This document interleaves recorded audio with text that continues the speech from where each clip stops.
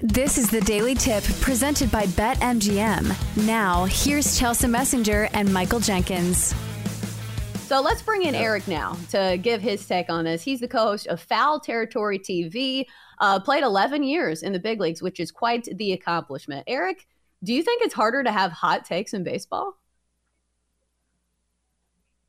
Way easier because they play every single day. We don't have to wait till Sunday, or we don't have to wait till the whole not letting the NBA player get tired. So it's like, we didn't really follow this game. This was going to be a wash. It's an easy game for the Nuggets when the Sixers come in town in the middle of February because Joel's not playing, Ben Simmons can't shoot, Harden's not playing, all that stuff. Baseball, every single day there's something going on. So it's really been easy for us, but you were right. I heard you say it before. Nobody, all it was the MLB Network, and the MLB Network is 100% driven by the owners. So if the owners are like, well, hey, Chelsea, don't say that. You'll be like, all right, well, you pay my paycheck. I won't say it. That's easy. Don't say anything about Oakland absolutely trying to get out of Oakland when they have great fans. You're like, okay, I won't say that. I don't want to be fired. I didn't know that. That's an excellent point, but you're right. People have to bow to the money, I guess, that they are paid. But let's switch gears to the show that you're on, which I've seen clips. It looks very entertaining. It's you, it's AJ Przinsky, it's Scott Braun. You guys do an amazing job of covering the angles in baseball. But let me ask you this, because I know you guys have incredible baseball insight. Obviously, you play 11 years in the big leagues. Has the foray into betting been frustrating at all? Because I feel like baseball is one of the harder sports to bet on because any team can lose to any team on any given night. It has been so frustrating. It's so funny because I'm down now I'm down because I won last night. So I was down $1,500 on the season far. And I know it's not good. I'm like 11-22, and I consider myself. I know. I consider myself somebody that knows baseball, or at least I thought I did. Right. And I've been learning throughout the process. I never bet on baseball before this, but it's something that I'm learning that, okay, these are some things that you got to look at, and it's okay if you lose this. My biggest issue, I was taking a lot of run lines, and I picked the winner in 6 of the 7 games. But the run line, the hook got me in 6 of those 7 games. So I feel like I'm really close, but then I'm just like I said, 11 for 22, but I feel like I'm about to get hot. I went for a 0-10 or 0-9 stretch, but it is tough until you start finding your sweet spot, until you start learning some trends, because I'm big into the numbers stuff, and then I also kind of go with my gut with it, and it's been working out, but it's a sore spot for me being down $1,500. Oh man, Erik, I wanted to ask you, because your show has 2 former major league catchers and you're one of them. What are your thoughts with the new rules, especially with the stolen base? I said that if there were some doldrums that people had about baseball, stolen base aspect was missing. When I was a kid, seeing the split screen to see if a guy could get 2 feet on the carpet, oh my God, this guy's getting picked off or he's going to steal 100 this year. I'm looking at numbers, and stolen base percentages are the highest since they've been keeping up with this stuff. As a catcher, because the down feeling at the little league level, what must it be like for a lot of these major league catchers who suddenly have to have the ability to throw out runners stealing bases? I could never appreciate more not playing anymore. I'm sitting here going, oh man, my arm is killing me. These guys, they're running on them. And ultimately, this isn't like an industry secret. Base stealers are stealing off the pitchers.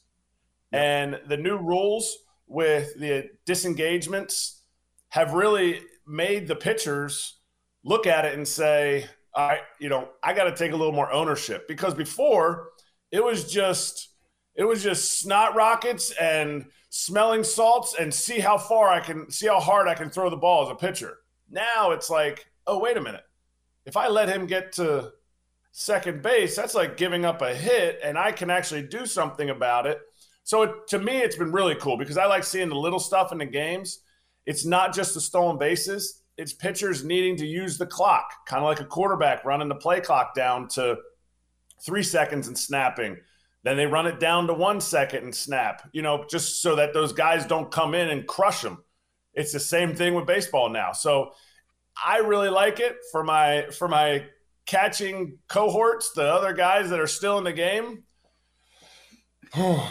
Keep on throwing, boys. Like it's tough for them, but it does. You're exactly right. When you talked about how the game, the split screen, I wish they would go back to the same split screen again. I think that was exciting to watch, and they couldn't figure out how, because the most exciting play in baseball is the triple, but stolen base is a close second because there's just so much anticipation. Is he going to go? Is he not going to go?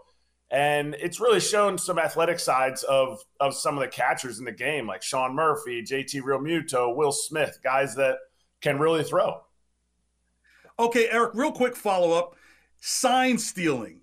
Is it always been a thing, or is this something that people are trying to adjust to? Because if you remember, I used to, because I played not at obviously the level you played, but the twinkling of the fingers that you used to see when a guy was leading off a second. If he twinkled with the left finger, he was telling you it was to the outside. If he twinkled with the right finger, it was the inside pitch.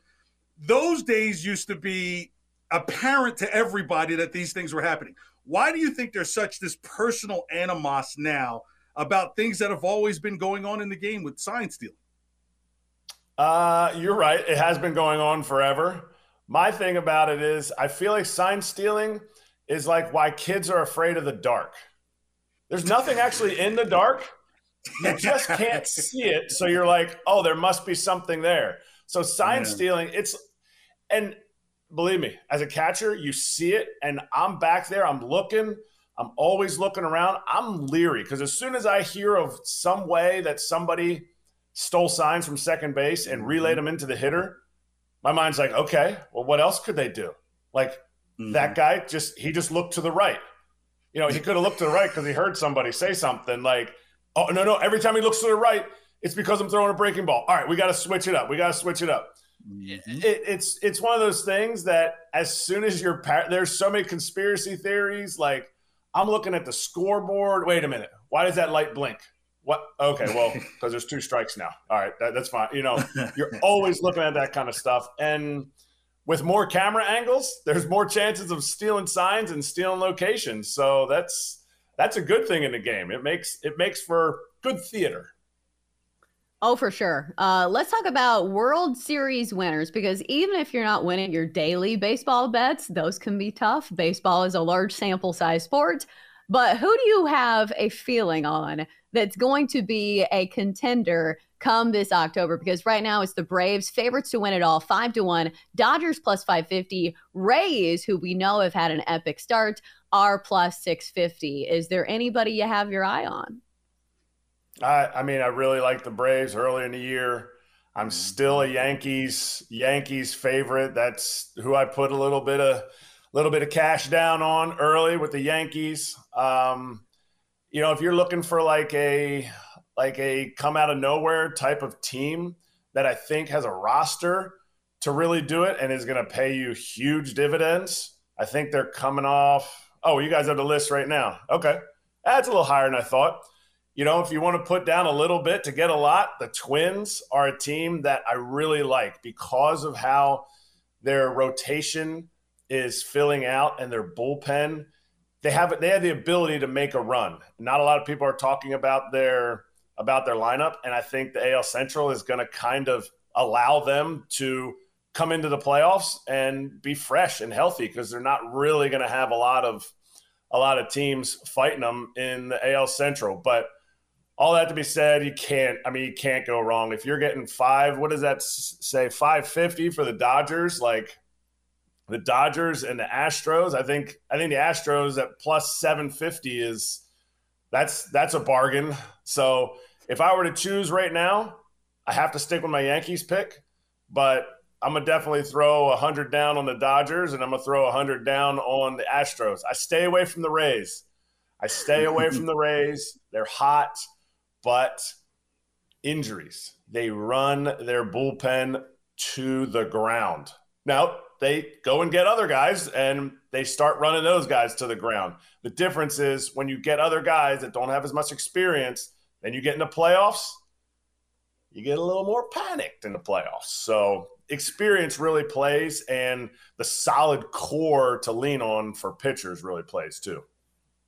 All right, so only a couple of minutes left. So a quick one here. What is one thing you wish casual baseball fans knew that you know as a former player?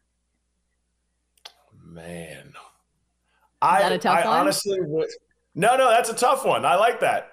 I wish they knew how, like, the personal side of players more. Baseball never allows that. Football loves it.